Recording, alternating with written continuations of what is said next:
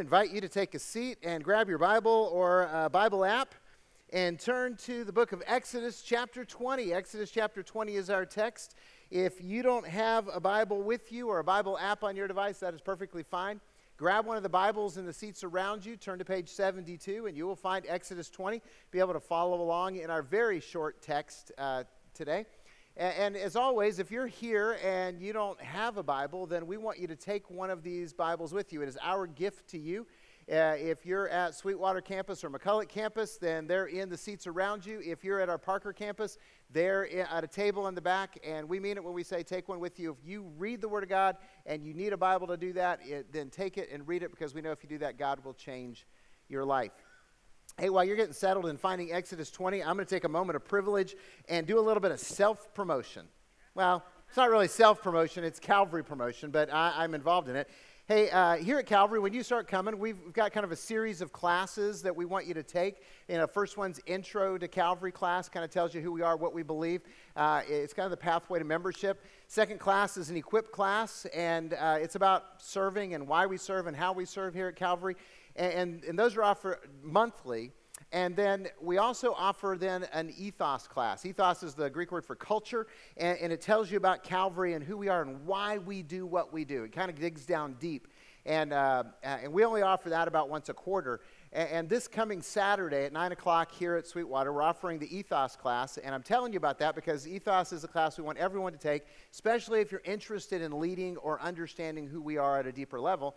And I'm self-promoting because this coming Saturday, I get to teach Ethos. Now, I wrote the material years ago. And so my fingerprints were always on that class, but I stopped teaching it on a regular basis a while back. And this coming weekend, I get to teach it. And so if you've been thinking about coming to Ethos, you've been thinking about taking it, you're going, I really want to know, then I'm just a self-serving way inviting you to come and join us Saturday morning, 9 o'clock. It's going to take the whole morning. It's not a short class, not easy. We're going to dive deep and you can register online. You can call the church office. Let us know you're coming because we want to have enough donuts for you and do all that. So that's just my self-promotion. I hope you'll come and join us for Ethos this coming Saturday. Hey, we're continuing our series on the Ten Commandments. You guys know them yet? I mean, we're kind of getting into them a little bit, and we've been talking about them for 6 weeks prior, and every week that I've been sharing, I've been saying, hey, I want you guys to be able to memorize them. So here's what I want you to do. I'm challenging you right now. Look at the person next to you. You got 30 seconds. One of you figure out if you know all 10. Maybe the two of you together. See if you can get them. Ready, set, go. I love it. Some of you aren't even trying. You're like, just give me an F. I failed. Some of you are just kind of like going, is he serious? You expect us to learn 10 commandments? No one's sitting around you. Just say them to yourself. Got them out loud? You know them? Okay, honestly, how many of you got all 10? Anyone? Okay, I see a hand. I see two. All right, good. Starts off with that whole statement from God. I am the Lord your God who brought you out of Egypt, out of the house of slavery. And then he says the 10 commandments. You shall have no other gods before me. You can say them with me. It's fine. You shall not make any graven images or idols. Do not take God's name in vain. Remember the Sabbath to keep it holy. You guys rolling now? Honor your father and your mother. Right? Then all the thou shalt nots, right? Do not commit murder. Do not commit adultery. Do not steal. Do not bear false witness. Do not covet. That's right. See, you guys know them. You got to have more confidence. Say them every day while you're driving someplace. You'll get them down because we want God's wisdom. This is God's wisdom to keep us from crashing our lives. That's why it's called the Guardrails series. We don't want to crash. And today we're looking at Exodus 20:14. It's a really long verse. It simply says, you shall not commit adultery. Got that? Anyone want to confess? No? Okay. So then we'll just go on with the sermon.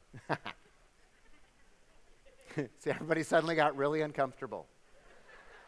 We knew you were talking about this. It says it on the screen. It says it in the notes. I'm not going to make eye contact with the preacher tonight. We don't want to go there. See, God gave us this guardrail to keep our lives from crashing. He gave us this command to bless us, our marriages and our families, and he wants us to keep our lives and our families from crashing, to save us from the pain and destruction that comes with disobedience. And so this is a command, and really all of them are for the people of God. So if you're a follower of Jesus Christ, if you believe that Jesus actually is the one and only Son of God and Savior of the world, and you believe that Jesus died on the cross to pay for your sins, we've been singing songs about it, you believe that he was raised from the dead, and you have made a personal commitment, okay, to follow Jesus as your Savior and Lord, then this really applies to you. Now, if you're not a Jesus follower yet, and you obey what he says, it's still going to bless you. But if you're a follower of Jesus Christ, then God gave us these guardrails in order to bless our lives. God wants to protect you and your family from the damage of adultery. Okay, the damage that comes from adultery. You break this command, and you will get hurt. Okay? Proverbs chapter 6. King Solomon is writing Proverbs to his adult children, or really his teenage children, sons, trying to warn them about life and trying to give them some wisdom. And he says this, "Can a man carry fire next to his chest and his clothes not be burned?" Can he? No, okay, yeah, it's kind of obvious. Can someone walk on hot coals and his feet not be scorched? So is he who goes into his neighbor's wife. None who touches her will go unpunished. So, is there anybody here, any guy here that wants to hold a burning log on his lap? No, notice I didn't say any wives that want to put one on his lap. No, you don't want to hold it. You're like, no. Anybody actually want to walk on hot coals? I don't even want to walk to the trash can barefoot in June. Right? I mean, because it's like, I got tender feet. I'm not going to walk out there and ruin my feet. For, not hot coals, definitely not. You see, the reality is this. Adultery is going to damage you. It's going to damage your spouse. It's going to damage your children. And even if your marriage survives, trust and intimacy will take a long time to rebuild. The crazy thing is, we all know this. We all know this. It's not something that's hidden from us. We see the effects of it all around us. Some of us have walked this road and felt the pain, and yet we still break the command. Why? Why do we willingly damage ourselves and our families through unfaithfulness? Let's talk about the decisions about adultery. Why would we do this? Why would we make this destructive decision?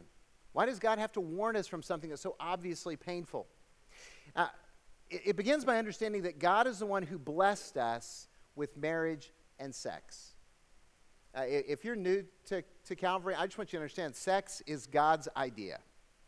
He's the one who came up with it. He's the one who created us for it. He's the one who made it wonderful.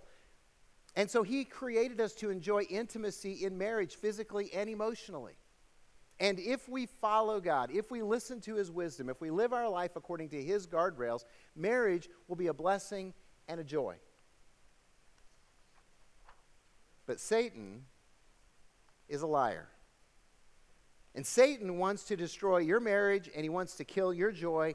And we know this because Jesus told us this. In the Gospel of John, Jesus is recorded as saying these two things. He said, first of all, the thief comes only to steal and kill and destroy, but I have come that you might have life and have it abundantly. There's a contrast, Jesus' way, Satan's way. Satan is going to steal your life from you. He's going to kill your marriage. He's going to destroy your family. And then Jesus, in John chapter 8, said, Satan is the father of lies. He's been a liar from the beginning. He says he's the father of lies. In other words, Satan deceives us, and he takes God's wonderful gift of sex and he warps it. And he sells us on destruction and pain and garbage. And here's the thing. He makes it look fun and exciting and thrilling, and yet it always leads to pain and destruction and garbage. But Satan is an excellent salesman. And honestly, most people are buying. So what I want to do is I just want to point out a couple of Satan's myths. Some of the lies that he's told us that we've kind of believed culturally. And when I say culture, I don't mean that you buy into the images that are in our entertainment or our over-sexualized predatory culture. I'm talking about beneath that, where we don't even think about things and their lies. And we just kind of have swallowed them and lived them. So here's a couple of myths that I hope you don't believe. And if you walked in believing, I hope you don't believe it when you walk out. The first myth is that person will make me happy. That person will make me happy. It doesn't matter if you think that person will make you happy for one night or for a lifetime. It is a lie. A person isn't going to make you happy. We hear this in myth statements like, I found my soulmate. You complete me. Or in the negative, you don't make me happy anymore. See, those are all rooted in this myth that a person will make you happy. Let me just go ahead and tell you a very harsh truth. If you expect any person to make you happy, then you are going to be miserable your entire life.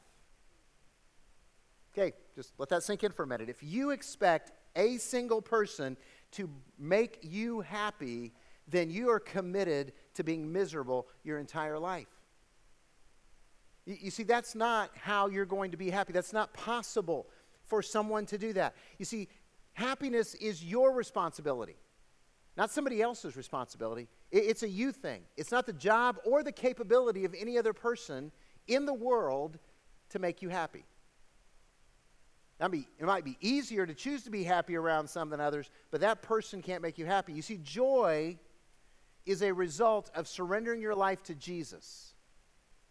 Okay, that is produced in your life by surrendering to the Holy Spirit who's in you, because that's the fruit that he bears in your life. Love, joy, peace, patience, kindness, goodness, faithfulness, gentleness, self-control. Okay? You're going to find joy in loving and following and serving Jesus. That's reality. If you think that a person will make you happy, or if you think they'll make you happier, guess what that is? That's idolatry, because that's God's job, not theirs. And by the way, if you feel that way towards somebody, oh, you're going to make me happy, you know what you're going to do? You're going to kill the relationship. You're just going to smother the life out of it. You're going to choke the life out of it, because nobody can bear that responsibility for you. And at some point, you're going to kill that relationship because you put too much expectation on them. It's not their job. That person will make me happy is a lie from Satan. It'll destroy your life. Second myth. Oh, I love this one. People just say, I fell out of love. I just fell out of love, you know. We fell into love, and then we fell out of love, and I just don't love you anymore. And when you say I fell in love or I fell out of love, you're implying that you can't help it. And let me just confess to you, don't ever say these words to me, because when you say these words to me, I want to scream. I just want to yell. You know what I want to yell? I want to yell, that's a huge pile of spiritual garbage that Satan is selling. Stop buying it. Right? You're making love sound like a swimming pool that you were walking by and you fell into it. Oh, look, I just actually fell in the pool. You make love seem like it's a pile of dog poop that you actually stepped in. Oh, I stepped in love. Look at that. I got it all over me. No. Here, let me just tell you a straight up biblical truth. Love is a choice. Love is a choice. Falling out of love is a lie. The truth is, love is a choice. You choose to love, and you choose to stop loving. Now, I know that just saying those words is shocking to some of us who have bought the Hollywood lie about love. You just bought it. Oh, I fell into love. Oh, I fell out of love. Is this? You're my soulmate. And some of you are going, all right, preacher man, why in the world do you think that love is a choice? Why do you think that we have the ability to choose this? All right, I'm going to tell you. Here it is. It's a really easy answer. Jesus. That's my answer. Because God tells us in his word repeatedly that love is a choice. You see, God doesn't command feelings. He doesn't command emotions. What does he command? Actions. He commands actions. Think about it. Jesus said, the great commandment is to love the Lord your God with all your heart, soul, mind, and strength. The second is like it, love your neighbor as yourself. Do you always feel like loving your neighbor? You probably don't always feel like loving God, but you've been commanded to do that. Okay. And then Jesus takes it to a ridiculous level. Matthew chapter 5, he says, you've heard it said, love your neighbor and hate your enemies. But I say to you, love your enemies and pray for those who persecute you, that you may be children of your Father in heaven. You want to be like God? You know what that means? Love your enemies. Are you ever going to feel like loving your enemies? Might feel like punching your enemies. You might feel like sabotaging your enemies. You might feel like avoiding your enemies. Are you ever going to feel like loving your enemies? No. Because love is a choice. It's not a feeling. It's a choice. It's a decision that you're making. How about this? 1 Corinthians 13, the Apostle Paul says, love is, do you guys know this? Love is patient and love is kind. Hey, can you fall into patience? I've never heard anyone go, I was just walking down the street, I just saw them and I fell in patience. I just had this overwhelming urge to be patient with those people driving slower in front of me. I had this overwhelming urge to be patient with the person who couldn't figure out how to use the pay thing at the grocery store. Right? We don't ever fall into patience. Why? Because God's not telling us that we're supposed to feel something. He's telling us to choose something. To love. To love your neighbor as yourself is a choice. To love somebody is a choice. So what about the feelings of love? What about the feelings you have towards somebody else? Even somebody who's not your spouse. What do you do with those? Well, feelings are real. Okay? And you're feeling attraction, and attractions are real. Okay? So let's go ahead and acknowledge that. You might be attracted to someone, and there's all kinds of reasons it might be. It might be lust. Okay? Just call it out. It really might be. Now, it might also be their personality. It might be they're fun, and you're not, and you're drawn to that. Might be a need, where you kind of like they're the opposite, opposites attract. And so maybe you're really structured and rigid, and they're spontaneous, and that appeals to you, and I need some spontaneity in my life. Or maybe they're decisive and you're indecisive. You're like, I need somebody to decide for me, and I'm really drawn to that. Or maybe you're poor and they're rich and you're drawn to their money. I don't know. There's all kinds of reasons to be attracted to people, but that doesn't mean it's love. It means it's attraction, and you can call it that. Maybe you're attracted to them because of thrill and excitement and adventure or an ego boost. Lots of reasons we feel attraction. But life comes down to your decisions. Life comes down to your choices. Satan openly wants you to destroy your life and your family. God wants to bless you. He wants to bless your life. He wants to bless your family. See, God wants you to choose love. He wants you to choose faithfulness. He wants you to choose life. So how many of you want love and faithfulness in life for your family? Raise your hands. Oh, good. You raised your hands. That means I can talk about defending your family. Okay? Let's talk about protecting your marriage. Because your decisions that you make are going to bless or curse your family. So do you want to defend your family from destruction? Some of you do. That's good. So do you guys want to defend your family from destruction? Okay, good. Let me tell you how. 3 simple things, and this applies to everybody, whether you're married or not, whether you're in a relationship or not. This is just things that we need to do if we're going to let God bless us and we're going to live according to his boundaries. First of all, guard your heart. Guard your heart. Proverbs chapter 4, again, Solomon in his wisdom says, keep your heart with all vigilance. Guard your heart with all vigilance, for from it flow the springs of life.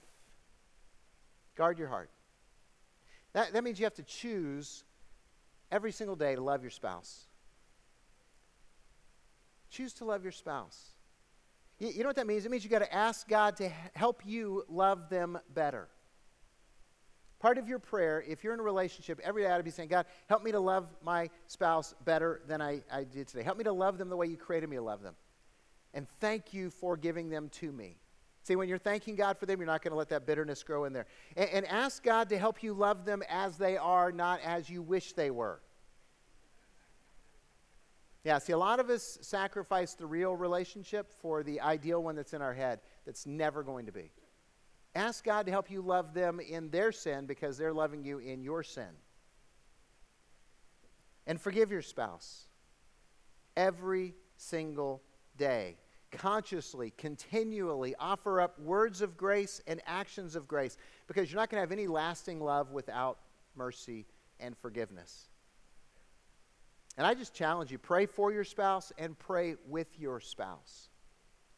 Invite God into the relationship. Here's a key one. Pray that God would bless them and change you. Let me say it again so you hear this. Pray, ask God, I dare you, ask God to bless your spouse and change you. Because you know what our selfish prayer is? God bless me and change my spouse. There's a lot of us praying that. God bless me, change them, they're a mess. No, stop doing that. You pray, God bless them and change me. And here's the thing, if you will let your spouse hear you praying for God to bless them, that'll change the dynamic of your relationship right there. But see, unless you're actively doing this, you're not guarding your heart. You've got to choose actively to love your spouse better. And then guard your mind. Guard your mind. Matthew chapter 5, Jesus says, "You have heard that it was said, you shall not commit adultery." See, he's quoting Exodus. "But I say to you that everyone who looks at a woman with lustful intent has already committed adultery with her in his heart." Jesus raised the bar. He said it's not just the physical that counts as adultery, it's the mental. It's the imagination. So if you want to be faithful, stop checking out potential partners. I mean, let's just be real blunt about that. And I'm going to be really blunt, okay? You know another lie from the enemy? Satan loves this one. Well, just because I've already ordered doesn't mean I can't look at the menu. Yeah, some of you have said that, haven't you? You don't have to raise your hand now. You don't have to confess. I've heard that so many times. Just because I've ordered it. Yeah, you know, Jesus called that adultery. You figure out whether you can look at the menu or not, but I don't think he gives me that freedom and that reality. And stop comparing your spouse to other people. You know, they're always going to lose that because you're not living with that other person. You don't really know their faults because I'm just going to tell you they're just as disgusting in the morning as your spouse is right now. Okay? I heard it put this way one time.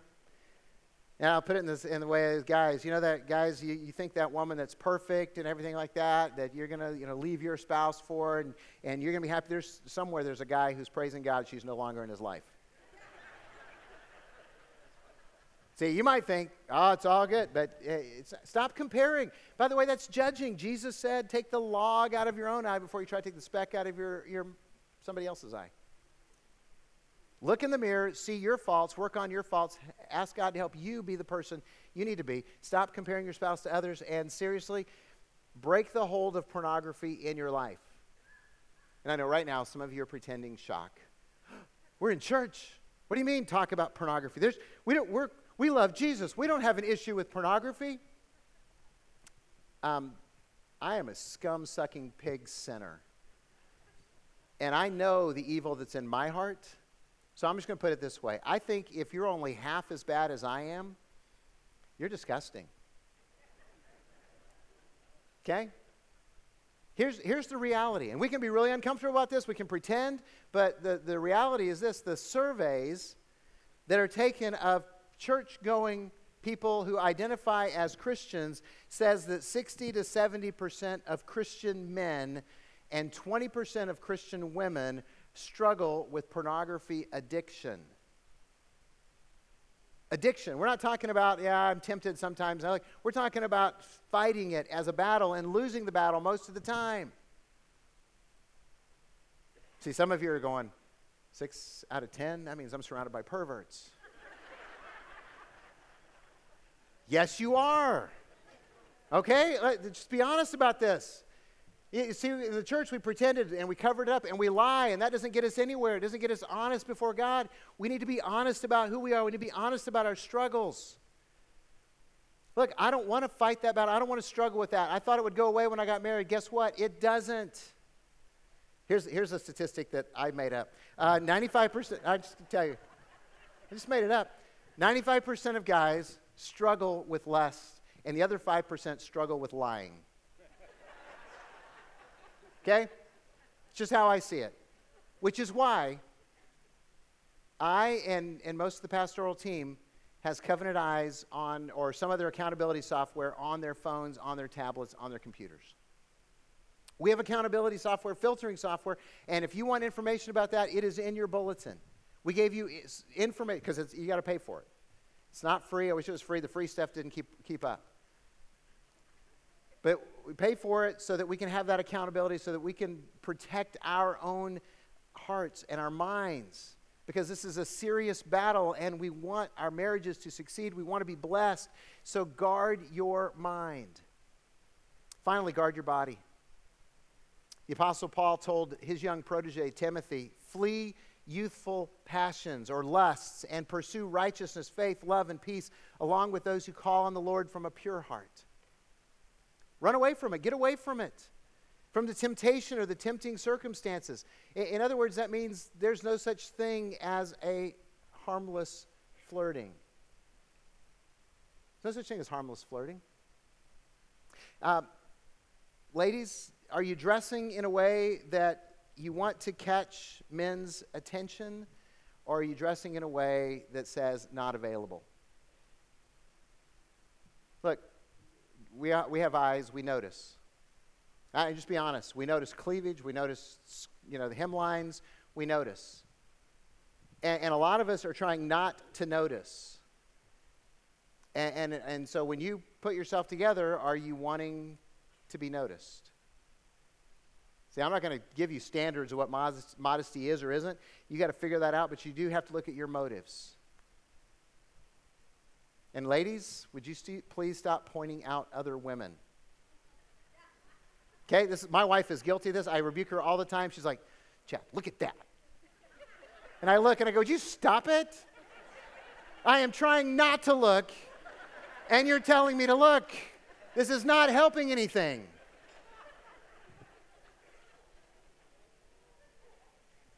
And men, there's no excuse to ever visit a strip club, because what happens in Vegas will soon be on Facebook and ruin your life.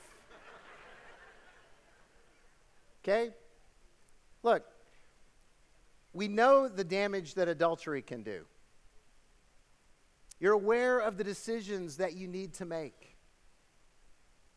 So what are you going to do? Seriously, what are you going to do?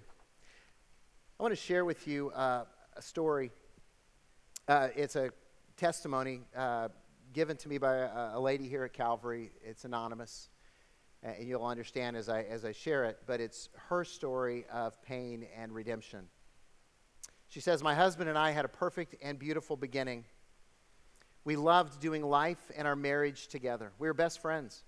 We loved the Lord, and without fail, we started every day praying together. In my mind, I had the picture-perfect, picket-fenced house dream along with 2 incredible children. We were involved in our church community. We even led a marriage class.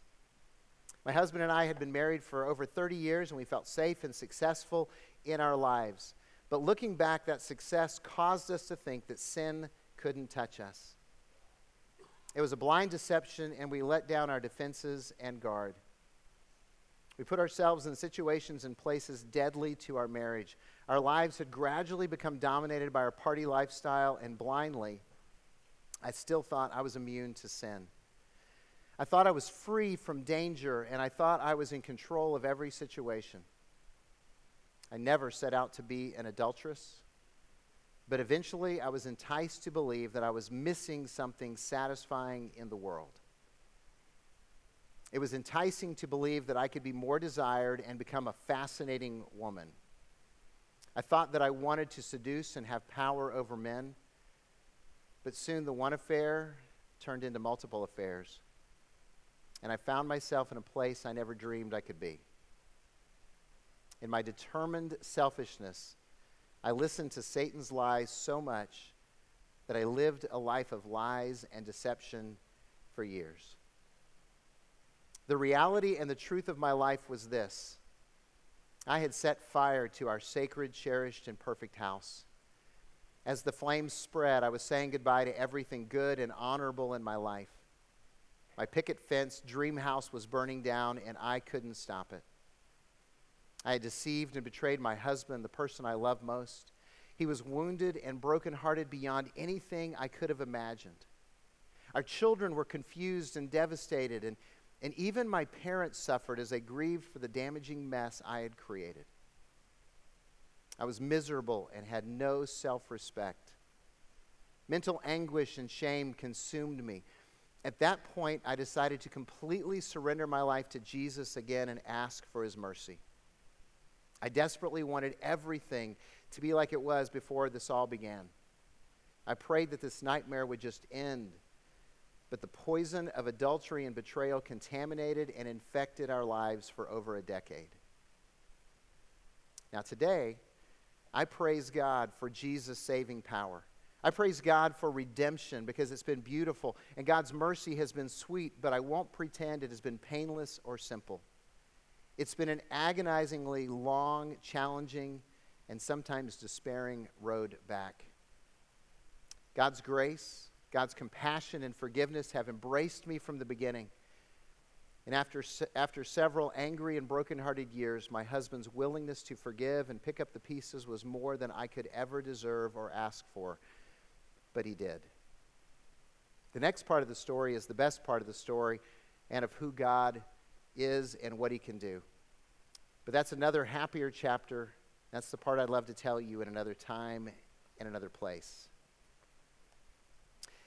You see, God can redeem your life, and God can redeem your marriage, and God can heal the hurts, and God can restore, but we've got to make the choice to love. We've got to make the choice to let God redeem. And that means that we take actions like seeking out counseling, actions like going to Celebrate Recovery, actions like walking out of here and signing up for fight night. Yeah, the marriage night. See, it's practical and it's soon. But you got to make the decision. And what we're going to do right now is we're going to give you an opportunity to have a conversation with God about your life and about your faith and about your marriage. Because Joseph is going to sing a song for you that he wrote. And he wrote this song as he watched a loved one's marriage implode.